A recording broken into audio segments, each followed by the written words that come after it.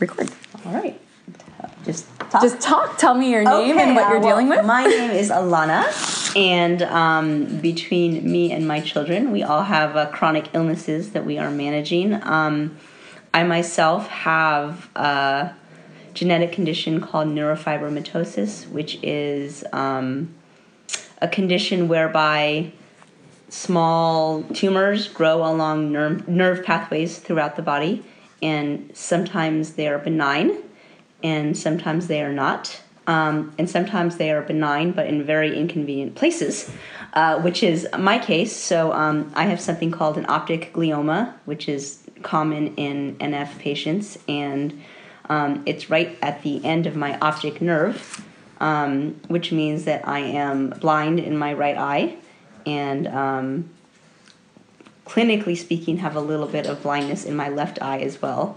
But I can function very well with respect to my vision because my brain has adapted to using shadows and light in order to create depth perception. Wow, the brain is amazing. It sure is. And so the only thing I can't do is parallel park at night. Okay, I can't either. I can't parallel park in the day because there's no fair. Light to tell me where I am. So without light shining on something, there's no depth perception of it. Yes, but like in a situation like this, there's enough light. You know, the brain just does the calculus. And a situation like this is in my dining room with my very bad lighting.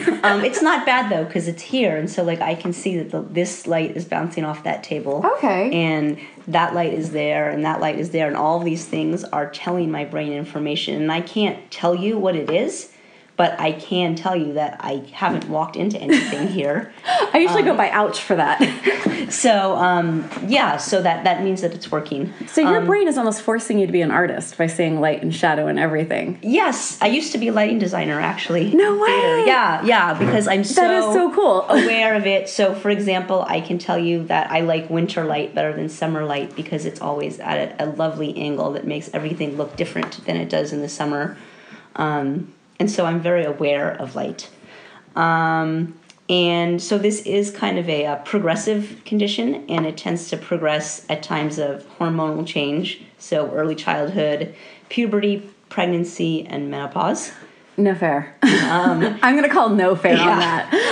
And so I definitely did pretty well with childhood and puberty. During pregnancy, I did have a marked increase in the bumps that I have on my body. So in the right light, you can tell that there's bumps across my chest, and I had some new growth around my breasts as my body was preparing to breastfeed and whatnot. Okay, so this doesn't just choose one nerve to pick on. It can just any anywhere. Nerve pathway in the body at any time.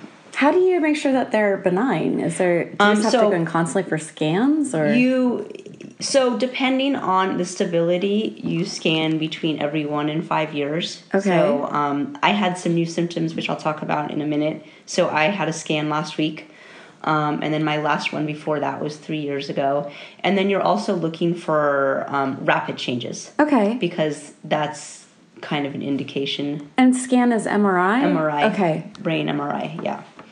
And then I heard that my MRI showed nothing new, which leads us to conclude that the doctor's initial diagnosis of my new problems is correct. So I was just diagnosed with something called essential tremor, which is, it can look at the beginning, a little bit like Parkinson's, but luckily it's not. But I'm having a problem of constant shaking in my limbs and extremities, and so right now it's very hard for me to type, mouse, write. Anything fine motor related is becoming increasingly difficult, and I'm very frustrated. And there are meds. That's a kind way to phrase that. So we're working on meds right now that hopefully will get this under control, because I can't really live my life without fine motor skills. It would be completely debilitating if it gets worse or if it can't be controlled. So I'm a little concerned because it also is described as degenerative, and one of the main issues that makes it worse is stress and due to which you have none in your life. Yes, none. Children, who I'll talk about in a little bit. Stress in my life is just uncontrollable. And, when I work on breathing and meditation and taking time for myself, but at the end of the day, when your kids are really sick, that's stressful. And it's foolish to say that that kind of stress can be mind over matter, because we have a million years of evolution to make us stress in those situations. Their stress does serve a purpose, yes. Like almost a superpower purpose of heightening and helping you handle and cope with things. But yeah. So I've pretty much mastered fear. Well done. Because most of the things that I was afraid of as a younger person, I've survived, which is both a blessing and kind of horrible all at the same time. But that's really a beautiful thing. I know it's horrible also. Yeah. The stuff you've had to face up. Yeah. Like, talk about, like, the night against the dragon. But there is something to, like, standing up and living your fear and realizing that doesn't end up conquering you. Yeah, it does. It definitely doesn't conquer, and sometimes it's as bad as you thought it would be. But either way, it is. And so fear I can manage, but stress when you're in the moment, I think that's biologically ingrained, and I think it's a lot of disservice, when we're telling doctors, just breathe through it, use meditation. That works for regular life. Yeah, maybe. That doesn't work for, living in a war zone. But it also puts all the onus on you. Yeah. Like, you're not doing sickness right. Yeah. Like, that's what pisses me off every time I hear, like, oh, but you should just, meditate more. It's like, well, that's great. If that works for you, mazel tov, blessed be, fantastic, cheers, whatever works. But to say that's going to be for everyone and not just stress someone out more because they're not meditating correctly. Right. Could cause more problems. Yes. Yeah. And so I try to be aware of that. But that's pretty much my story. And then my daughter is on the autism spectrum. She has what historically would have been called Asperger's. And is it not called? I'm not up on all the terminology. So in the new DSM, which maybe it was a good thing in order to give more people access to ABA, which is it's really the only method, as far as I understand, that's proven scientifically to have efficacy. And so because of the insurance markets being what they are, which could be a whole other conversation. Oh, God. Yeah, we do a lot of yelling about insurance and the new administration. There's much of that on this podcast. But it basically, by creating an umbrella term for all of these behavioral patterns, it means that more children have access to this therapy, which especially in early childhood can have huge impacts on their long-term outcomes. For girls, from what I understand, autism symptoms are different in girls generally. It's true, and that makes it harder to diagnose. And so my daughter was not diagnosed until she was about 4, despite retrospectively speaking showing signs from the day of her birth. Wow. And her, in terms of her milestones, she was late on everything, but within one standard deviation. And when she did it perfectly. Oh. And this gets into another aspect of her personhood, which is that she is profoundly gifted, or a genius, which is not a term I particularly like, because it makes it sound like it's a good thing, which it is not. But at her last IQ test, they predicted that her IQ is at least 145. Wow. But because she wasn't reading yet, there was no way to push out farther. Okay. But she's not a savant, and she's not a prodigy, so it's not like she has a secret talent.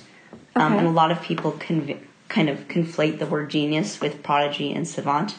What it basically means is her reasoning skills are exceptional. Her verbal skills, when she chooses to use them, are exceptional. Her understanding of the human condition is exceptional. So I call her my little Socrates. Oh. Because she sometimes comes at me with questions that are so big and so deep that I haven't answered them myself yet. and I'm pushing 40, and here is a 6-year-old grappling with the questions of humanity that philosophers have been working on for all. Okay, now how is this time. for her in a first grade classroom where she's pondering the universe? It's not working. We've changed schools every year, and we'll be changing again. Oh God. Hopefully we have the right fit right now. But regular academics, she's not a savant, but it's very easy for her. So biologically, she's in first grade, but she's working at a solid third grade level right now. Okay. And the public school setting is just not able to accommodate that. No. Other than offering to provide her with an online education, which I could do at home. And so we're going to be beginning discussions with the school district about what is their responsibility to help us financially in this situation. There was a Supreme Court decision earlier this year that does indicate that the Supreme Court believes that there is some financial responsibility. And so we're going to be exploring that for her, assuming we get an acceptance letter from the school that we want her to go to. So this kind of combination is sometimes referred to as 2E or twice exceptional. And so this refers to a child who is more than 2 standard deviations from the average in both directions. Okay. So she is, again, very high IQ, which gives her the ability to think about some very complex ideas and see connections between things that most adults couldn't see connections between. But she is on the spectrum. Her social behaviors are very challenged. She doesn't really have friends. There are daily living skills that, most 4-year-olds have that she doesn't have yet. And so it's very, very complicated to figure out how to parent a child of this nature, because you have to let a lot of things go because she's just too smart. She's too smart for discipline. She doesn't care. You can take away everything. And she doesn't care. And she'll happily sit alone and contemplate the universe. She still has her mind, yeah, which is her greatest gift. And so to teach intrinsic motivation in someone whose biology means that they fundamentally have no intrinsic motivation is very difficult. I almost actually understood intrinsic motivation. I think I've got it now. But it's interesting because that's something that most people are trying to, with flashcards in utero and all of the baby Mozarts are trying to make geniuses, and I don't think they understand what that would actually look like. Yeah, first of all, that stuff doesn't work. No, but it made people a lot of money. Yes. Certain people got very wealthy on Baby Mozart. Yes, and it helps to play Mozart softly in the background while a child is trying to concentrate, because it helps organize the brain. But in terms of neural development, I haven't seen any compelling research. No, there's behind, none. Talking and singing to your baby does. It helps with, imprinting and all of that. But you can sing rock and roll. And we did Tori Amos, Janis Joplin, and Leonard Cohen to the kids. That works. And all British comedies. So nice. my poor son's teachers had to deal with the Red Dwarf references and Blackadder. And now Doctor Who. Oh, yes. Never-ending supply of people playing Doctor Who. We haven't even gotten to your son yet, but I just want to make sure I'm shuffling this through my brain because I'm not good with holding things in my head. Yeah. But NFS, correct? The neurofibromatosis is and me. Legally blind and... Well, half blind. Half blind. Yeah. Sorry. And then essential tremor for me. And then I also will reveal that I am bipolar. Okay. That was a recent diagnosis. It was actually initially floated about 10 years ago. By a neurologist who was screening me for something else and looked at my papers and, feared that I was in crisis and sent me to a psychiatrist who at the time diagnosed PTSD, and which is also true. But recently in a new screening, it came up again with 10 more years of data. I have no question that is the correct diagnosis, and so I'm kind of working through that and trying to understand and accept the things that have happened in my life that were a result of not understanding, especially what my periods of mania were and what being manic actually is versus what it is perceived to be in the media and whatnot. Oh God! That should be illegal. They should have to. If you're going to like show a disorder, you should have to have a series of experts go through the script first. Like, you should not be able to present a group of people in one way that you've done no research on. Like, it really damages. Now it's fine, but I think that part of the reason why it took so long is I was like, well, I never tried to fly. I never like had delusions of grandeur. Yeah. I never, but. As I look at what it actually clinically means, I'm like, oh yeah, I've been dealing with cycles of that since I was 10. Thank you so much for talking about this, because I feel like so many of us are dealing with mental health issues and are so scared to talk about any of it. There's such a stigma still around it. Like if you're physically ill, people can kind of hang with that, but when you talk mental, there's just this like iron curtain around it. There is, and it's interesting because this kind of leads into some other issues with my daughter. She has ADHD. She has clinical depression and anxiety, and this is a 6-year-old we're talking about. Almost 7. Almost 7-year-old who has clinical depression and and it's interesting because when we finally got her ADHD and anxiety under control, what was left was the depression, and that was one of the hardest things to see because she was just so sad. To hear a tidbit of suicidal ideation from your 7-year-old is horrible. And it's funny because I took her to urgent care the next day, and they were basically like, "What do you want me to do?" And I was like, "Well, I want you to tell me if you think I should 5150 her. That's what I want you to do." And the doctor says, "Well, I don't know. Take her to the ER." And I'm kind of like, "What?" That's the whole point of having a pediatrician to talk to, is to help. Someone to help guide. Once you do that, that's a line that you can't uncross. No.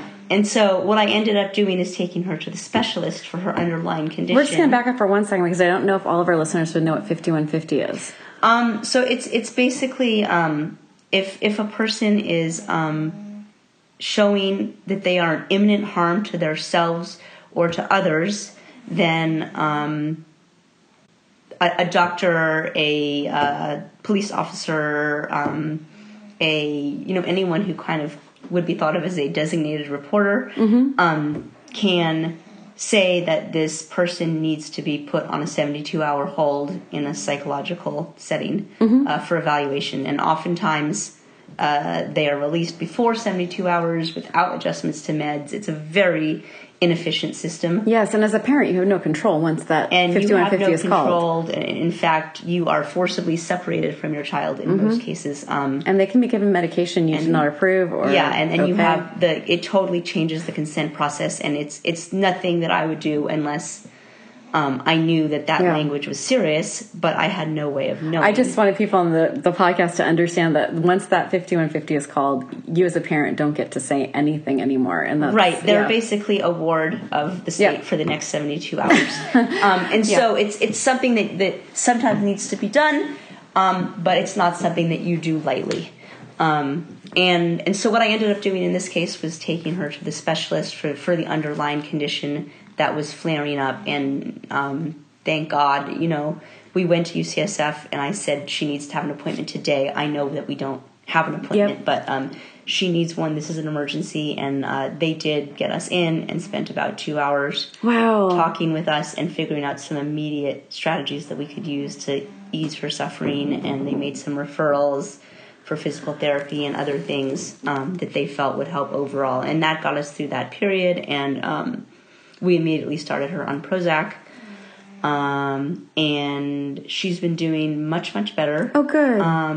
But what we are But you were coordinating, and we haven't even gotten to your son yet. Hold on, listeners. We still got more. I'm a full-time social worker with no training in social work, and also a doctor and a lawyer. Being very, very sick yourself and having to deal with surgeries and constant scans. So just coordinating care to me is almost a full-time job. It is, in fact, a full-time job. I work 35 to 40 hours a week coordinating care between myself and my children. And because they're not just going to a pediatrician. You have to go to places like UCSF or Stanford or... Yeah. I would say between all of us, probably 20 specialists. Yeah. That would be my estimate. And since we have listeners all over the world, when I say UCF and Stanford, I'm talking about like an hour and a half to 2 hour drive between things like this. Depending on traffic. Depending on traffic, because Bay Area traffic can mean 20 minutes or it can mean 2 hours. Yes. Same destination, just depends. And so the kind of social systems, though, they just look at the mileage, and so they don't take into account traffic. Yeah. And so they'll say, well, so-and-so clinic is 15 miles away. That's fair and reasonable according to the ACA. And that's technically true because the way that these laws are written, they need to come up with some kind of heuristic, and they often use measures that are not applicable in the Bay Area. And as much as I growled about the ACA when it happened, I was like, no, it needs to go further. Now I'm like, oh, but we like it. No, we like it. We just wanted more. Yeah. And so anyway, for Lila, we're pretty sure with her clinical team that her school environment is a major trigger, and so we have made the decision to try private school, and hopefully financial aid will be generous because I'm not able to work, and that means that my ex is supporting 2 households on one salary. And we'll get to that in a minute too, because you are not just a sick mom, you are a single mom. Yes. And then he does, I'm not going to speak poorly of him. He does do his custody, and he does participate to the extent that he is capable of. But 2 households, 1 income, that does not get us very far in the Bay Area. Yeah, that's now that I don't think there's any counties left where you can buy a house for under $500,000. I don't think so. And luckily, we the first thing we did when we separated was liquidate our life savings and buy another house. That was smart. That was clever. We're very financially savvy, and that is a blessing. When you're dealing with all of these things that are tremendous, like any of these things without insurance would bankrupt anyone. Like one of these things, and not just the full treatment. I'm talking one treatment. Yeah. And just going to the emergency room can cost. I went once for something, and it ended up being almost $30,000. Yeah, absolutely. And it's, again, we could get into a whole and we absolutely go back through our archives. Doris and I went through and you will hear me swear more than I think I've ever sworn in 1 hour before. So that was my personal record. But anyway, so then with my daughter, the final thing is she does. Her therapist said that she was concerned that Lila is manic right now, and I do see it. And having recently been diagnosed as bipolar myself and seeing her have a depression mania cycle, of course, I don't want to project onto her, but I'm also very concerned. And so the kind of next step for her is watching as she transitions back into school after this holiday break and deciding ultimately if I need to pull her and homeschool her for the rest of the school year, or if she's going to make it through the school year. Because homeschooling a child will not ease any burdens for you. This is going to be that's a whole other full-time job you'll be taking on. The truth of the matter is that at school, what they're offering right now, like I said, is online education, and so that's what I would do is just put her in front of Khan Academy and other apps, and tell her to teach herself something. And she really likes math. She taught herself multiplication one day because she was bored. My goodness. And so that's Lila. And then my miracle boy, Mr. Gideon, he also has NF. And one of the interesting things about NF is it's a condition where the genotype and the phenotype are not correlated. And what that means is the actual gene, which has a mistake in it, you can have 2 people with the same mistake and have 2 completely different outcomes. There's no relationship whatsoever. Wow. And so you can have someone with no symptoms or, only birthmarks, which is one of the symptoms. And you can have someone who is profoundly disabled, whose genome is exactly the same.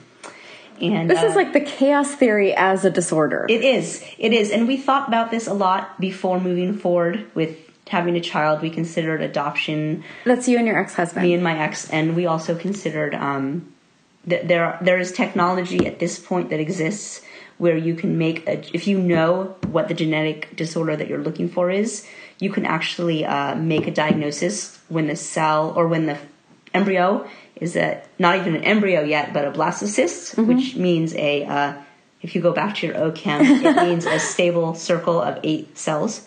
And so you can literally biopsy one cell, put it in a test tube, and have a courier walk it onto a plane, fly to the one lab that does it. So you take it in the morning, they arrive at the lab 8 hours later, and they test it overnight. First off, super cool science. Secondly, that sounds really expensive. It is really expensive, and we got $5,000 into the process, and I just couldn't.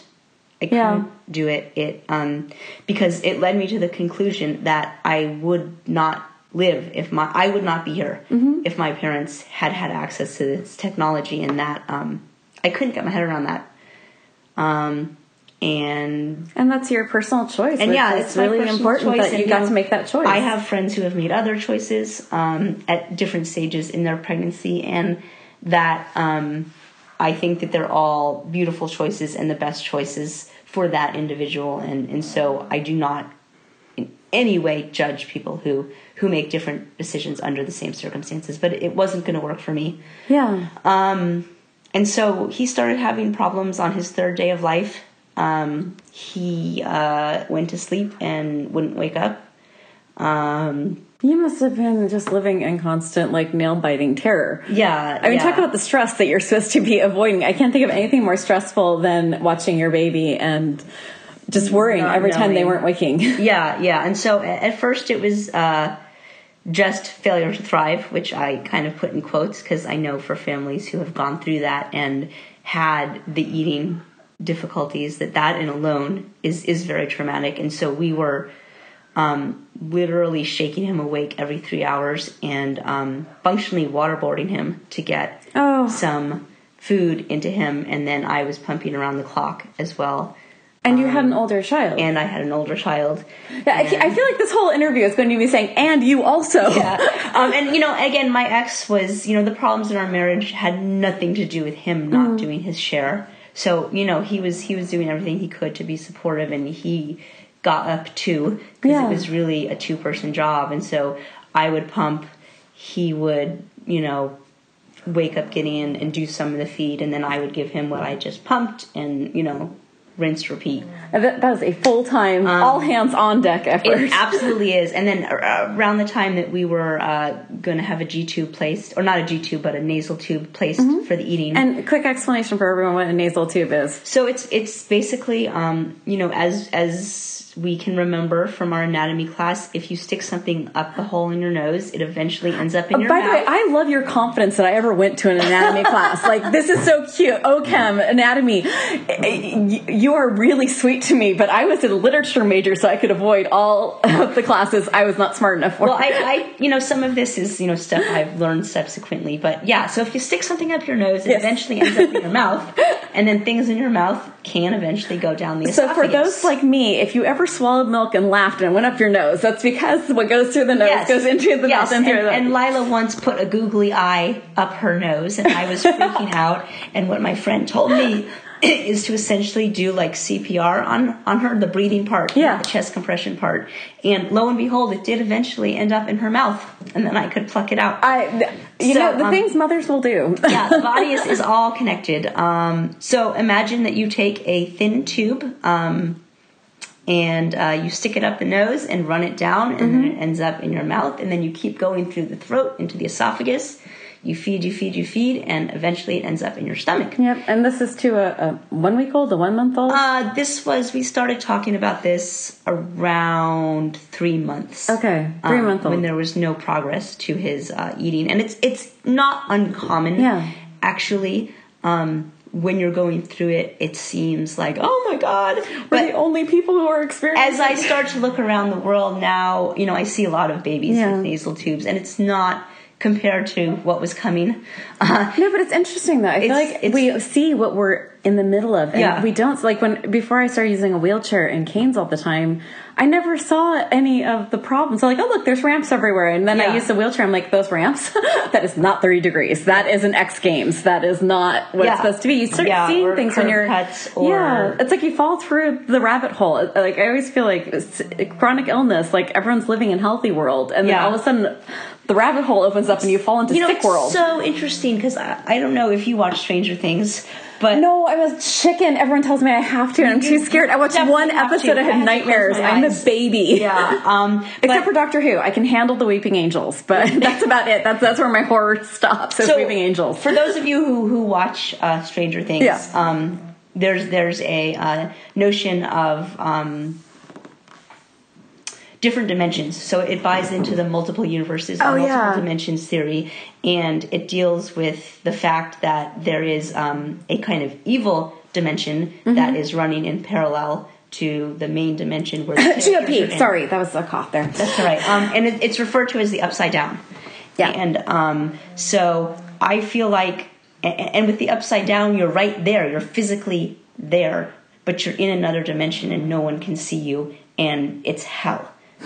And now that I've seen this show, it's a fun show and there's lots of things that are good about it, but I think one of the reasons it's so critically acclaimed is that there's also some meta ideas in there that are very powerful.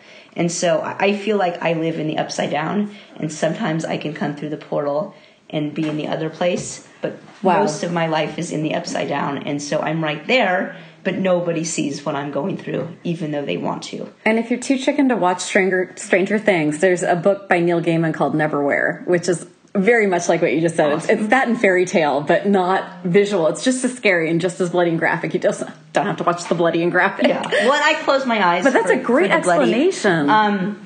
But anyway, so just as we were about to proceed with Gideon getting a feeding tube, he started having seizures and was soon later diagnosed with something called infantile spasms, which is known in the literature as the catastrophic diagnosis. That is not a nice way to phrase that to a parent. Not a nice medical way. Community, do better. But, I think it's good because it lets you know what you're in for. Okay. And it helps you steel yourself. And it so helps what does you... a catastrophic diagnosis... So basically, what it refers to is the very, very low statistics of good outcomes. Okay. At least 5 years ago when he was diagnosed, there was about a 25% infant mortality rate. So I feel very lucky that he will live to see his fifth birthday, which many families do not. And it's a kind of epilepsy that is almost impossible to control and is highly correlated with other disabilities. And, the outcomes are rarely good. And so he failed a number of trials of medication. And over the year, what was very lucky is that as his brain grew, it became obvious on MRI that there was a brain malformation. Okay. And so he had his first brain surgery on November 19th, 2014. And it ended up being much more extensive than we anticipated. So when the doctor actually got into his brain, there was damage that the MRI didn't catch because it was too deep. And so I believe that surgery was approximately 14 hours. And the surgical tech or someone every couple hours would call me on the phone to say what was going on and, let me confirm that his vitals were good and that everything was good. And so they would call you each time to let you know. Yeah, because you want to know. Yes. Oh God, yes. Okay. I would want to be in the room watching. Yeah, they're very good about that. And there was a point where they were saying that he was just going through a very complicated area and was functionally going millimeter by millimeter. And so how long? I'm just thinking for a surgeon to have, especially a neurosurgeon with a smaller brain. How long was he doing that surgery for? So it was about 14 hours. Wow. Just the stamina that would take. Yeah, and it's funny we asked about this because I asked him, how do you pee? Yeah, that's a good question. I really wanted to know. And he said that, part of med school is learning to go 24 hours without peeing and eating. But I don't think that that's true. I think what actually happens is that they take a break and scrub out, and then the resident keeps the patient stable. Okay, I think that would probably be a much more sane. Any neurosurgeons who want to write in the comments how this actually works, we'd love to know. And then come back in, and that's one of the reasons why you have surgical techs and all these other people in the room who are watching just to make sure that everything's where it's supposed to be and that nobody messes up and everyone washes their hands exactly right and puts their gloves on exactly right. And that's such an amount of I don't want to use the word faith because I feel like that has too much of a religious connotation, but so much like that you have to put into someone else's hands when it's your baby. It's a profound trust. Oh, that's a beautiful way to say that. It's one that, but it's one where you have no choice. Yeah. And so you kind of, it almost is a religious experience, because although I don't believe in God, what you have to do is completely give up the notion that you have any control. And then, so I just That's the hardest thing as a mom and a person, is to give up all control over your baby. Yeah, it's one of the hardest things to learn. And I remember I sat there and I binge watched Orange is the New Black. Oh my God. And although I still enjoy the show, the thing before with the song, I can't remember what the band is called that sings the song, but it's a famous band, and I can't hear the song without feeling sick to my stomach. That would be a huge trigger. But I can watch the show, so it's interesting. Which is good. Great show. The triggers are very subtle and never what you think they're going to be. But anyway, a couple things happened that were unfortunate during that procedure. The first is that although they were not anticipating any issues with his motor function, unfortunately there was a nerve bundle that was severed, and it's unclear at this point whether it was inevitable or whether it could have been avoided, and my understanding is that it was probably inevitable.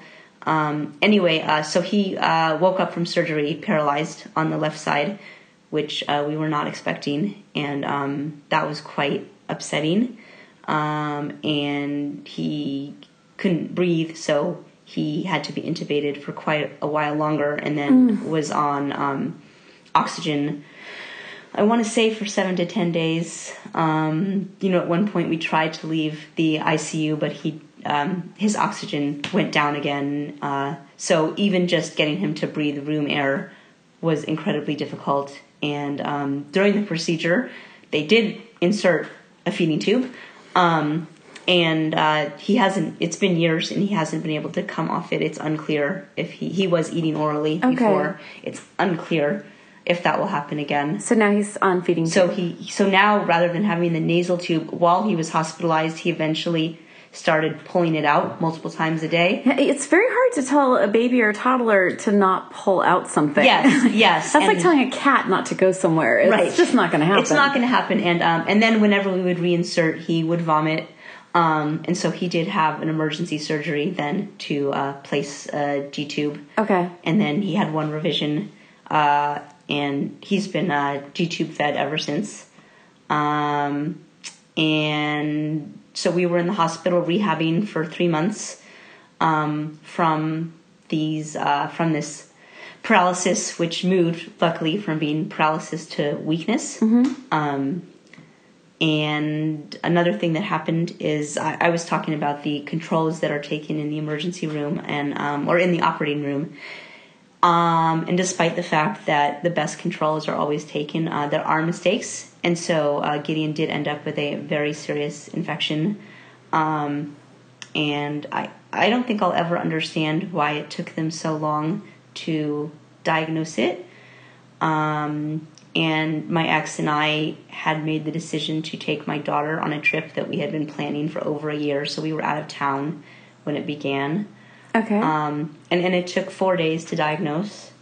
And when we got home, he was functionally comatose. It had proceeded that far. So things were, okay. And then in the 6 hours that we were on the plane, things went from okay to absolutely critical. And so I walked into a room with 20 doctors and, we were starting to talk about, getting him in the magnet as soon as possible and clearing an OR as soon as possible. And so during that process, we were awake. I sent my ex and my daughter home because there was no reason for them to live through this. Okay. It was the healthiest thing for everybody. And ended up being up for the next 36 hours or so as we confirmed what was going on and got him into the OR. And during the time, they did an MRI, and during the time when we were waiting for the operating room to open, he was medically sedated, so he was intubated and in a very deep anesthesia state. Okay. So I'll try not to munch. Yeah, we took a small break to eat some ginger, but we are back now. I do recall just this period of hours of waiting, to get an anesthesiologist and an OR and everything put together. And he's intubated. His eyes are taped closed. He has, a million wires. And, I remember there was like a full team in the room the whole time. There was a lovely doctor from South Africa. I still remember her like standing at the head of the bed the whole time, and we just, sat there and talked for 3 hours because there was nothing else to do. So now he's home with you. So he's home now. He has. I'll try to summarize this. I feel like we need to meet up 5 more times just to get be a series. The series of your medical adventures. We Gideon has now had 7 brain surgeries. Okay. The 2 GI surgeries I mentioned, due to the reality of his brain surgeries, he has what's referred to as a functional hemispherectomy.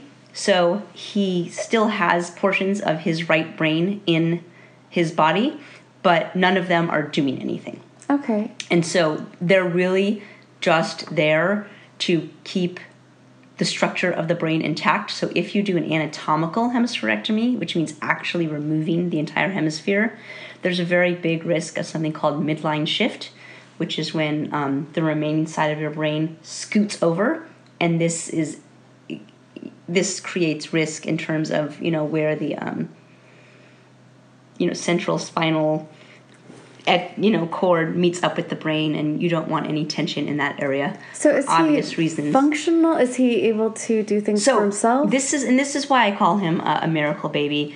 In May of this year, which is 2017, he had his second surgery that was focused specifically on epilepsy, and that one was also about 14 hours. And a couple interesting things about that. The first one is, while they were in there, they did some exploratory probing, which sounds kind of like aliens, but what they really did is they probed the entire right side of his brain, and that's when they were able to show mathematically that the right side of his brain isn't doing anything. So even the function that's happening on the left side of the body, which theoretically should be controlled by the right side of the brain, is actually being controlled by the left side of the brain. That is the coolest thing. And so the right side of his brain, it just formed wrong. No part of it formed correctly. This happens in life. And in fact, there are parts of his brain in his head that are still seizing. The key is that they are not connected to anything. So if we're going back to our kind of evil movie metaphor, imagine like the bad guy who has an orb and he's looking at the evil thing in the orb, but the evil is contained. And so likewise with Gideon's brain, there are parts of it that are still seizing away, but they can do whatever they want as long as they're not connected to anything. And there are very, very rare cases where new pathways develop, in which case that would need to be revised. And the other thing is there is a section kind of in the prefrontal cortex that is still connected, and it's not doing anything in terms of his cognitive function, but it is still connected. And the EEG, which is the kind of picture of the electrical activity in the brain, is not normal in that part of the brain. And so the doctor says that it's likely that we will have one more kind of set of active epilepsy where we do need to disconnect that. But the doctor did not feel that he should disconnect it at this point, that it would not be ethical to do that, because even though it would have no impact on his function, the bigger the cut, the bigger the risk of infection. Wow. So he's almost 5. Yes, so he's almost 5. And so the other thing I wanted to share is he went into this surgery basically nonverbal. He went into this surgery spending hours a day staring off into space, not able to connect with anyone. He also has autism. And he understood music and pitch, and so he would sing all day. La, la, la, la, la, la, la, or, la la la la la la la la la la la la all day, every day. Music, Wow. no words. The surgery was about 14 hours, another couple hours to come down from anesthesia, and he quite literally woke up talking. No, wow. And so it had been there all along. Just the epilepsy was so bad that it couldn't come out. That's amazing. And so the first thing that he did when he woke up is sing the entire alphabet, including the "Now I Know My ABCs, next time won't you play with me?" Okay, so I'm gonna cry now, and Yeah. I don't do that. Again, I don't believe in God, but it's the closest thing to a miracle I've ever witnessed. Ever What a since beautiful then, moment. he's been progressing extraordinarily quickly. He is talking. He can say what music he wants. He can say when he wants to go to bed. He can say his colors. He can count using 1-to-1 correspondence, which means that he's not just going 1, 2, 3, 4, 5, 6, 7, 8, 9, 10. He can count cookies or count marbles. He can count to 30. He, again, colors, some shapes. We're talking actually approaching neurotypical cognitive milestones when we thought that what we were facing was a severe intellectual disability. And so this is just absolutely extraordinary.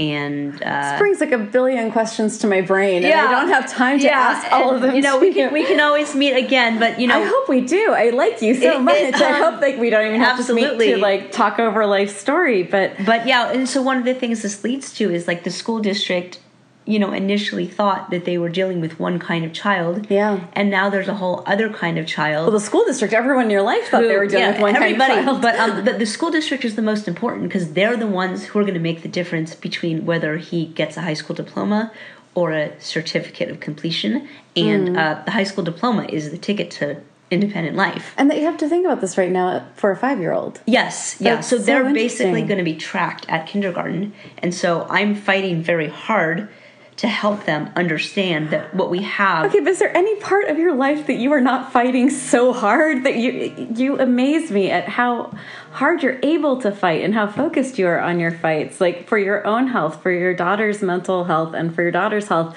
for your son's basic survival. I mean, you need a cape, my friend. I do need a cape. I would love a cape. I am happy to say that my divorce is done. My ex and I worked very hard. Oh, and then I went through a divorce that was an easy, quote unquote, easy divorce, and that takes up so much. It took us 18 months, and we use a co-parenting strategy called nesting, which means that the children live in the house full time. I've heard of that. And it, in fact, via a trust legally belongs to them, so it is their house. Wow. And we take that very seriously, so anything that is done in that house we take almost a fiduciary look at it. So it has to be done in their best interest and for their utility. And so I'm going to put a link to nesting as a way of handling divorce, because I think that's such a different way of handling things, and it's I'm a huge fan. It's very beautiful. If it can be done, it can be fantastic. And I believe that actually anybody can do it. It's just a matter of making the choice to always go high, as Michelle Obama would say. And there are good times mantra. When where both of us have at critical moments decided to go high, and because of that we've created wealth rather than destroying it, because we now own 2 homes in the Bay Area together, and we work strategically in terms of setting up the finances and my alimony, to make sure that nobody gets screwed on taxes. Because it's not just that you can't work because you have to be full care of your children. You also are sick. I also that's the have part that I'm also wanting to make sure does not get lost in the shuffle of this information. I left my traditional career 10 years ago due to illness, and I am hoping to re-enter the workforce in some way, perhaps as a medical assistant in a clinic. That's something that I'm targeting right now, so that I can use my clinical expertise, but in a way where I don't have to take the work home, and where my colleagues will understand what being sick means, and that there might be days that I just can't do it. And we'll see, though, because with everything going on, that's still at least a year away. Well, that was the huge part of starting this podcast, was that I want people to understand that the starting point might be at the same place, but some people ran about 3 or 15 miles just to get to the start of the race that day. So I want people to understand, like, if your coworker's falling asleep at their desk, they might be caretaking, they might be sick. Like, what you're talking about can only be possible with other people's empathy. It's true. It's true. And there are limitations. You know, I could never go back to my old industry. Not only does it now disgust me to some extent, but I simply can't do it. You know, going through, you know, functionally 10 years of trauma, it does actually impact cognitive ability. I don't have, although I'm very good at some things, I don't have the cognitive ability and the stamina that I used to have in some areas. And so it would be impossible. You know, I made 6 figures before, and that's just totally impossible. I will be happy if I make $20 an hour in my future, and that is fine, and it is what it is, and there is no shame in that, and there are wonderful ways to contribute to society in jobs that don't pay a lot. But I'll likely never be financially independent again, and that's hard to accept. That's been one of the hardest things, talking to a lot of the women I've talked to, and especially, like, it's such a focus for me because I was second wave feminism, like the second wave guerrilla feminism of you are not going to ever be supported by someone, and I wasn't. I worked since I was 13, but to be dependent on someone now, it's a weird thing to, like, let go of that. Yeah, and it's really the forever of it. It's really coming to understand. Yeah, that one. You know, when I first left my job in 2008, I saw a pathway. You know, it wasn't supposed to be forever. And now it is. And because we were divorced, or we technically will be divorced on January 1st, you know, it is. I do have empathy for my ex and the emotional challenges that also must be present for him, understanding that, you know, that will always be a legal responsibility for him. You know, there's so many different tangents to take this conversation on, but one of the things that I did... I feel like we've had, like, about 10 more hours of information. I know you have to go for your own doctor's appointments. But yeah, I guess I'll end with a closing thing, which is alimony, which is now in the state of California called spousal support. And a lot of people think that the purpose of it is to, for a period of time, keep the lower income wage earner in the lifestyle to which they're accustomed. And that's actually not true. If you actually go and read the statute in the Family Welfare Code, I might have you send that to me if I can't find it, because I'll very put it interesting. in notes. And you know, the lifestyle to which they're accustomed is one small sentence in many pages of legal language, and one of the specific things that it says is if one of the parties gave up their career to care for an ill child, the other party is legally responsible to care for that person in perpetuity. Wow. Okay. And so... read the law. We have to make it work. We have to get along. Yeah. Because lives depend on it. And that's why nesting makes sense, because it means that our financial and operational and emotional incentives are all aligned. And it creates... Although it's much harder than a traditional divorce, now that we're through the hardest part, I know that in the long term, it's going to be a better outcome for all of us. And... you know, it doesn't have to be ugly, folks. Even under the most stressful of circumstances, it doesn't have to be ugly. So always go high. Whether you're talking to a doctor or a nurse or the lady at the DMV, just always go high. So before you go, I'm hopefully going to get you back just to talk about just specifically, anytime. I would love for you to, like, do another hour on just life hacks, surviving, and what it's like to be a caregiver when you also need one, which I want a whole hour with you on that one. And hopefully I'll be well enough to drive to you next time. Or we can meet halfway. We'll do everything we can for that one.